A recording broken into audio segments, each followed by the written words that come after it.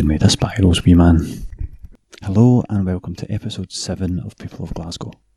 I'm your host and jabroni, Raymond Williams, and in this episode I talk to Trevor Sloughter. Trevor is a member of Glasgow Skeptics, a PhD student, and it's one of those American things that you get nowadays. Links for this episode are available at peopleofglasgow.co.uk/7.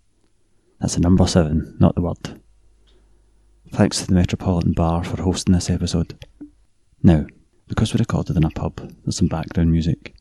I also had to re-record my questions, which makes me sound weird and disjointed, but at least allowed me to make my questions more concise instead of going, how is science made? To suggest a guest or comment on this episode, you can contact us through the site, or email us poglasgow@gmail.com, or you can find us on Twitter at peopleglasgow.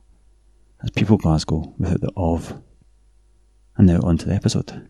Cheery bye. You're a member of Glasgow Skeptics. Can you explain who they are and what they do?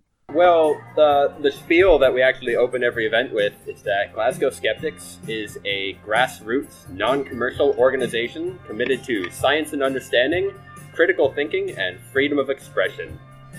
And, that's our, catchphrases. But what that means practically is we put on events to promote basically those ideals. So almost every Monday of the year, we'll have speakers come in and talk about a range of topics from an evidence-based critical perspective, and then have discussions about it. But we also do occasional extra things on the side, like putting up stalls with just like little interesting experiments or pamphlets, just to sort of encourage those sorts of things, those three slogans that I've said before. What do you see as the advantages of critical or skeptical thinking in everyday life? Oh, wow. I mean, that's such a broad question, because I think most people will intuitively agree that critical thinking is helpful in your everyday life, because, we're human, we're all very, very fallible, and so it's very easy for us to make mistakes, to get deceived by things. And so we all strive in some way to overcome those failings of our perceptions or of our processing, of our thinking, and try and get closer to a better understanding of what the world really is like so we can live a better life. Of course, there are disagreements about what the best process to actually get there is. That's where we come in.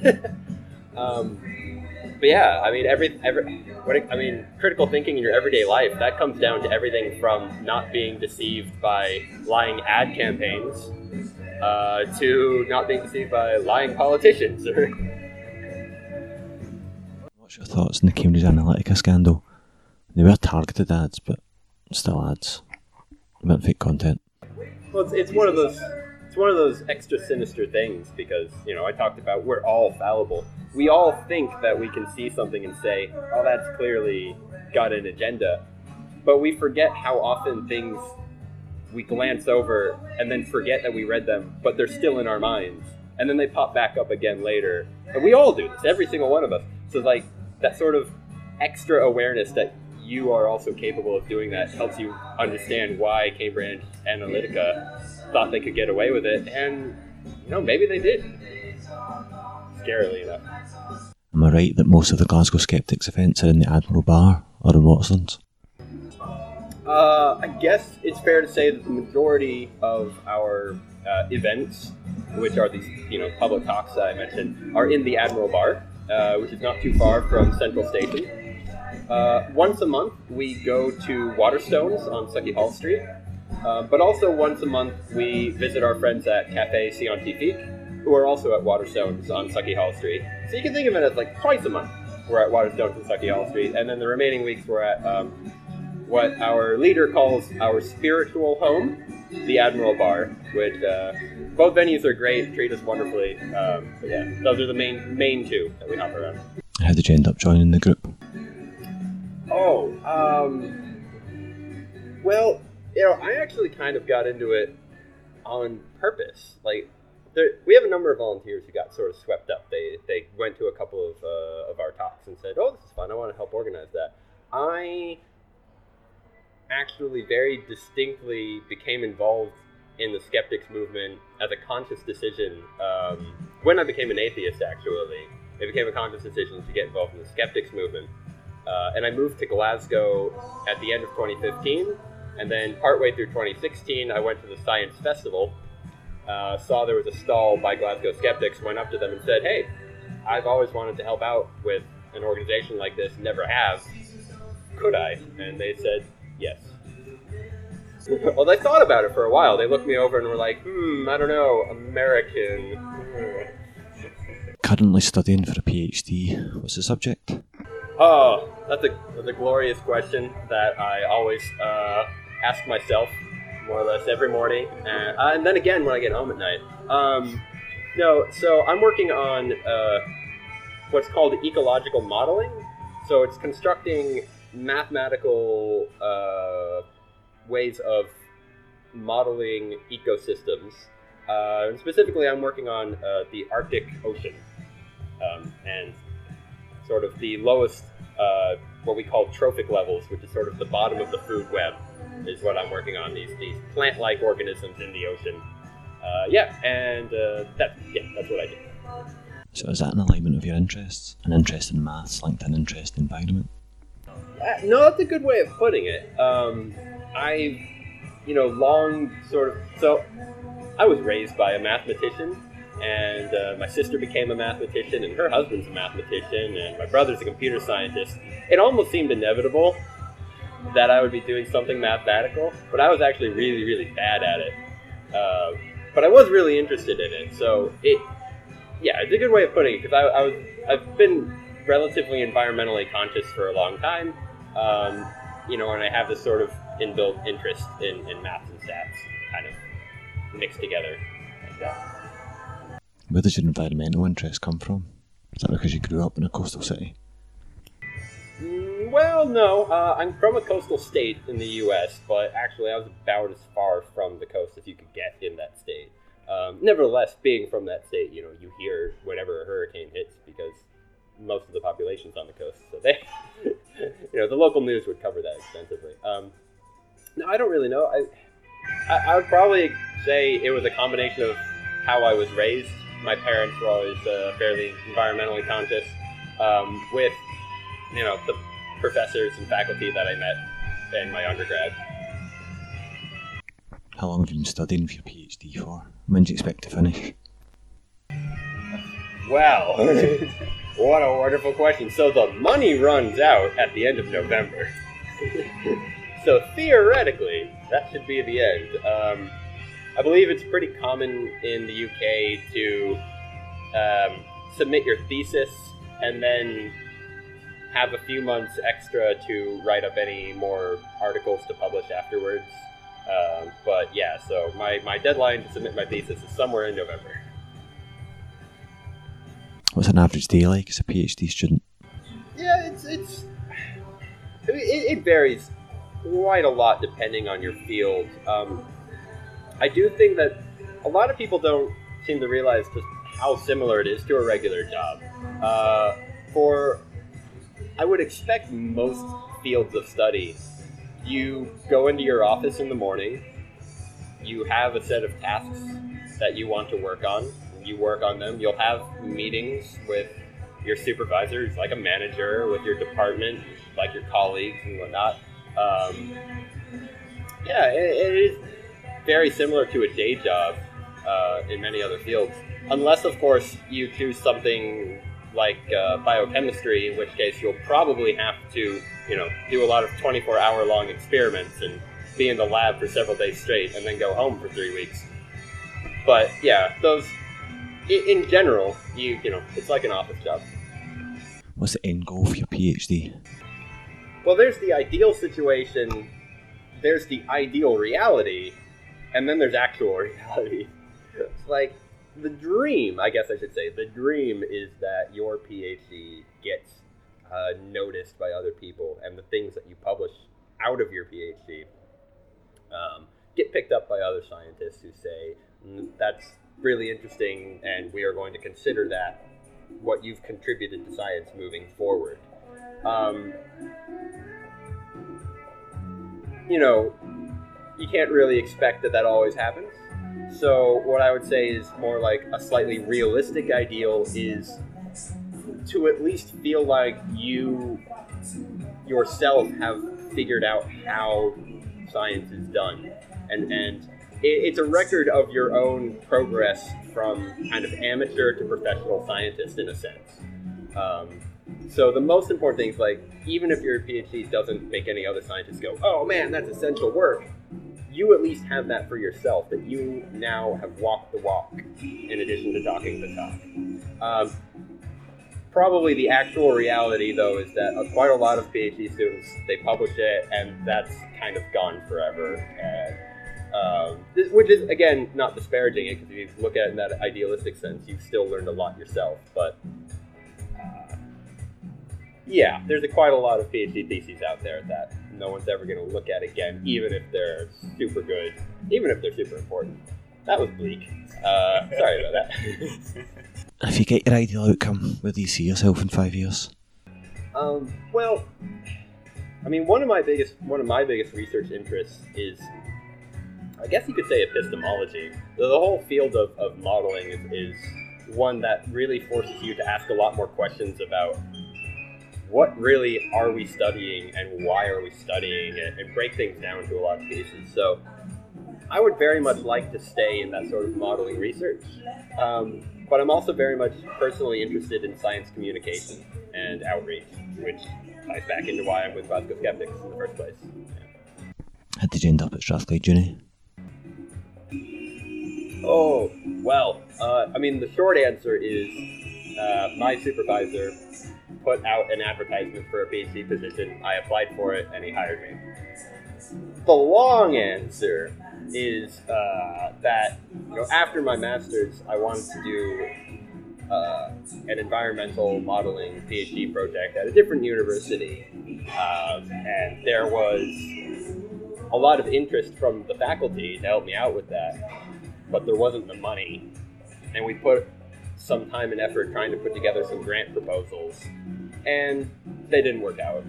And I put a lot of effort and a lot of time into doing that, and then finally said, I need to find somewhere else, and applied and applied and applied and applied and applied, and got rejected, almost always because of lack of money, until finally Strathclyde said, we already have the money, and that was how that worked out. Whereabouts in South Carolina are you from? So it's in the upstate. It's near the Appalachian Mountains. South Carolina is kind of triangular shaped, with one side of the triangle on the coast, and I'm up in a little corner far away from the coast. How does South Carolina compare to Glasgow in terms of the place and the people? Well, I mean, the city I'm actually from is a weird one in that, well, a lot of American cities are weird like this because they're very spread out. So technically, my hometown has a bigger population than Glasgow. Its downtown area is tiny. Like, there's very little actually there. I mean, since I've been gone, actually, there's been a massive amount of development, but it's still relatively small looking compared to Glasgow. If you came to Glasgow, you'd be like, wow, I'm in a real city. You go back to my hometown, it's like, oh, it's a town. It's a weird thing in America, the way they're like that. But that's the biggest difference, I would argue. I mean, obviously, there's any number of cultural differences between America and Britain. So you've been in Glasgow since 2015. Have you been home since Trump got in? I have, actually, a couple of times. Yeah, it's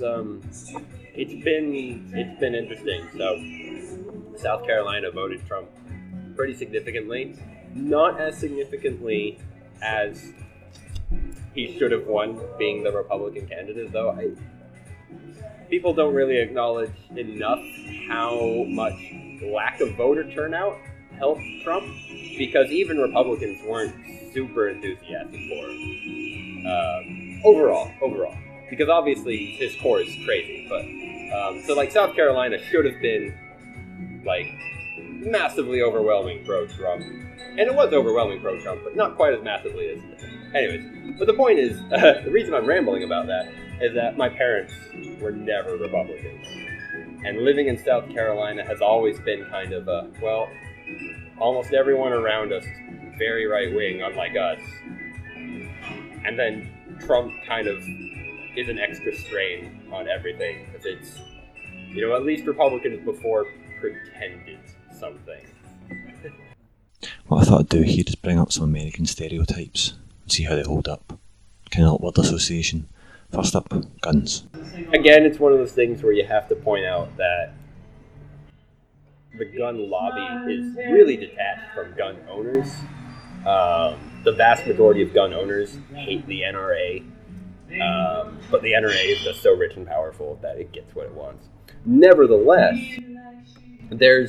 it's very true that there is a gun-loving culture, and even those gun owners that hate the NRA have, you know, an attachment to guns that it's foreign to me, and I've noticed it's very foreign to people here in Britain, here as well. And all I can say is it's just as foreign to me. So, man, I don't know where it comes from, but it is there.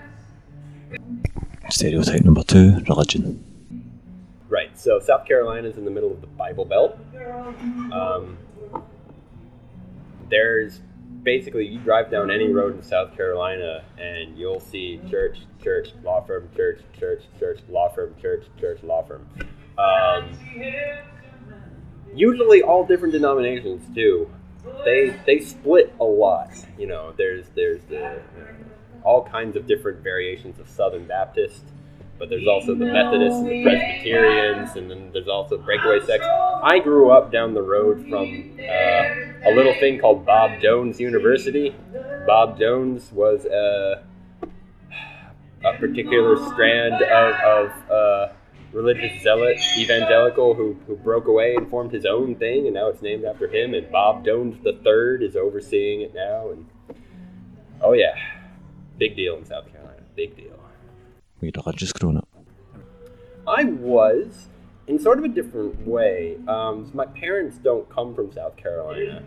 They were both Catholic. And Catholicism, the prejudices in the southern United States are very weird. Well, actually, you know what? It's not that weird, because I think Glasgow can understand this rather well, that just because you're Christian doesn't mean you get along. So South Carolinian Protestants would certainly accept a Catholic more readily than an atheist, but they were still kind of like, Catholics. Nevertheless, there was a large Catholic population in my hometown, but yeah, so I was raised Catholic. I was raised a very liberal Catholic, in contrast to a lot of much more conservative Catholics and Protestants in the state. So, you know, again, it's one of those things where my parentage, even though they were religious, clashed a little bit with the surrounding culture. Stereotype 3, racism. That's a big one. Well, South Carolina is the state that started the Civil War. They were they led everything. They led the charge towards the eventual secession. They were the first to secede. They were the first to fire a shot on the Union Army. They very quickly, the capital was moved to Virginia for political reasons, but South Carolina really did instigate that, and it's never really even acknowledged it. So, and of course, the whole of the United States has the same problem. It's very noticeable if you actually go there. I think anybody could actually see that for themselves. I mean, short answer, yeah, it's a huge problem anywhere you go. I'm ragging a bit on South Carolina, but even up in the north in Boston, you're seeing a lot of the same things, a lot of the same tactics. Yeah, pretty bad. Again, I have to say, I'm very lucky I had the parents I did to steer me away from the worst aspects of the culture, that the prevailing culture that America has. Yeah. Carolina split into North and South because of the Civil War? Oh no, that's long before that. North and South Carolina were both proud Confederate states. Yeah, no, they split apart in the early days of the colonies. They were separated before America became America. I don't even remember why. I'm sure I got taught that 7,000 times in school. I've long since forgotten why. So much for rivalry between North and South Carolina. That's a great question. I don't really know. A lot of the rivalry I'm aware of is internal to South Carolina. But now that you mention it, it's like, hey, why aren't we sticking it to the men up in North Carolina? I don't know. Yeah, good question. Stereotype 3, an obsession with sports. Oh yeah, so again, when I brought up that some rivalries do exist within South Carolina, I was thinking of some college sports. A huge deal. Pro sports is a very odd thing. It's a very convoluted mess why certain cities get to have pro sports teams and others don't.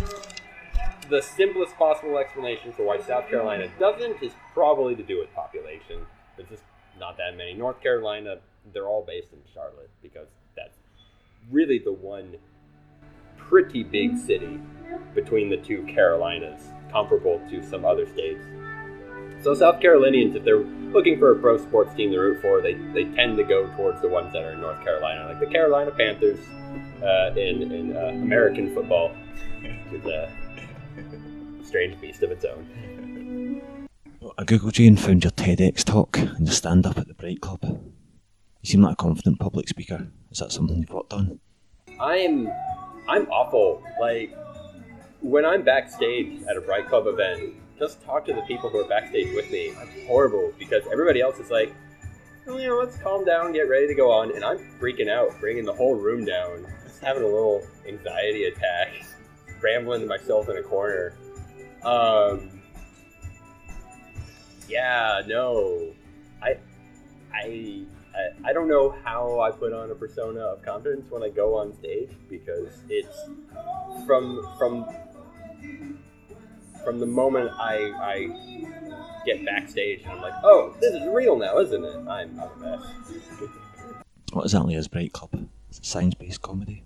It is, yeah. Bright Club's great. They get actual research scientists, usually PhD students, but it is open to people who are above and below that era of their academic career.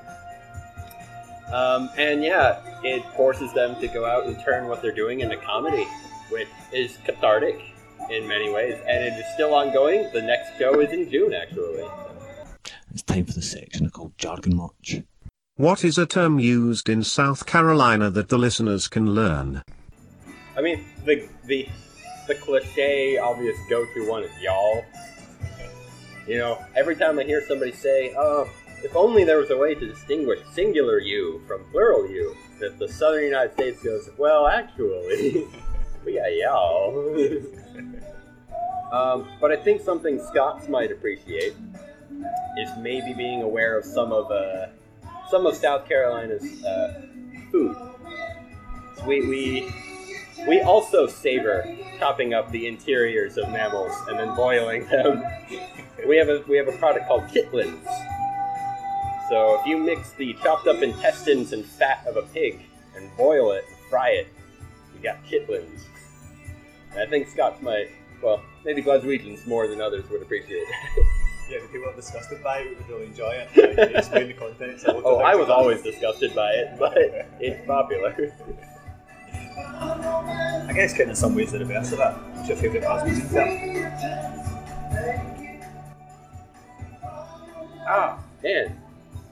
That's a fine question as well. I guess I'm perpetually amused by the way you refer to fizzy drinks as juice. That speaks volumes, I think. And I wish that would catch on. What's a mathematical or scientific term that's frequently misused? Okay, too many are coming to mind. I'm going to pick the cliche one and say theory, but not in the way you're thinking. a lot of people misuse theory to mean completely untested. And a lot of well-meaning people will try to correct them, but still misuse the word theory by saying that theory is something really well validated. Theory, in scientific parlance, can mean that.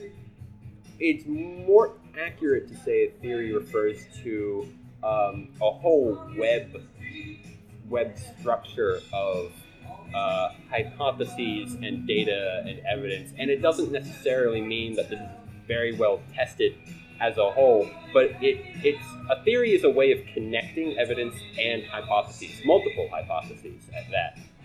So a good example is string theory, something where we need a lot more evidence before we can say that string theory is even remotely close to valid, which is not to disparage string theory at all, but it's got a long way to go. It's still a theory, though, because it is something that is connecting various hypotheses to various lines of inquiry and evidence. So, yes, theories can be, also spurious. Questions jump about a little bit here. Do you have a professional role model? I do have a few, so if I can just drop a few names, I guess. I'm continually impressed by... I'll just drop a few names. There's an astrophysicist named Katie Mack. She does good research and does really good science communication for the public. And so that's something that makes you go, oh wow, that's a skill I really wish I had, because being able to do both is really impressive. For anyone listening who's interested in getting into maths and science, what advice would you give them? For the vast majority of my childhood up through high school, it was generally assumed by all of my teachers that I would never be able to do any amount of math because I was so bad at it. I was getting awful grades trying to do basic arithmetic. And, they would call in my parents and be like, it's not the worst, but we really don't think this kid needs work. Okay, obviously a lot nicer than that, but yeah. And yet, the fact that I'm here isn't so much a testament to, determination to prove everyone wrong, so much as a testament to what can happen with the right environment and with the right people approaching it. And that math is a way broader category than just arithmetic, which I still can't do to save my life.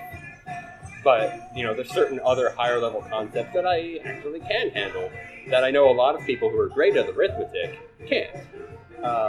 And so if you're really interested in math and stats and you're having any amount of trouble with it, just remember, it's all part of a big web.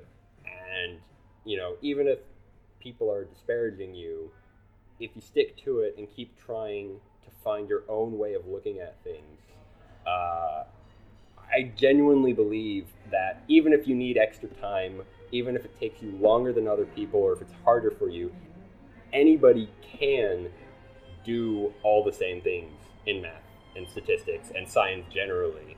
And you definitely shouldn't be disparaged if you're having trouble with it, because you're definitely capable of it, and that's really all that matters.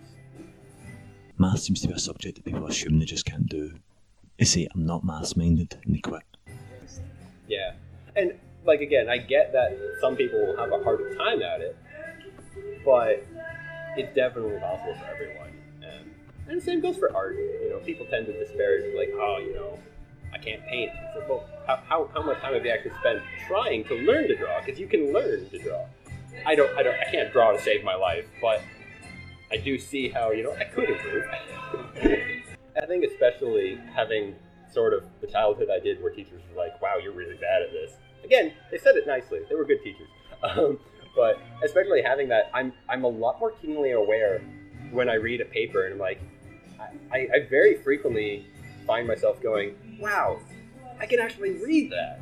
Because maybe it helps that my father was a mathematician, because I remember seeing so many of these symbols as a child and going, yeah, well, according to what my teachers say, I'm never going to get that. And then looking back now and being like, oh yeah, okay, cool. Yeah, I think about that a lot, and that might be why I have this optimistic attitude. Do you have any favourite science-related films, books, documentaries? Man, you're busting out the hard questions. You're busting out the dance moves. I think people can see. I mean, I really, really love the movie Arrival. Its approach to a lot of very different concepts in math and science in general is really, really good. It approaches both linguistics but also biology in a very interesting way. Because you don't get this bland old aliens that kind of look humanoid shaped. No, they're very weird and unique in their own way. So I really like Arrival. Its grasp of physics is problematic, but its biology and its linguistics is definitely worth checking out for nerds, yeah. And any that aren't science related? Well, I mean, it depends on how you define completely unrelated, doesn't it? I mean, one of my favorite films of all time is Spotlight from a few years ago, which, you know, I know you said completely unrelated, but it does kind of tie into a lot of the things we've been talking about in terms of, you know, questioning authority and investigating things and whatever. But,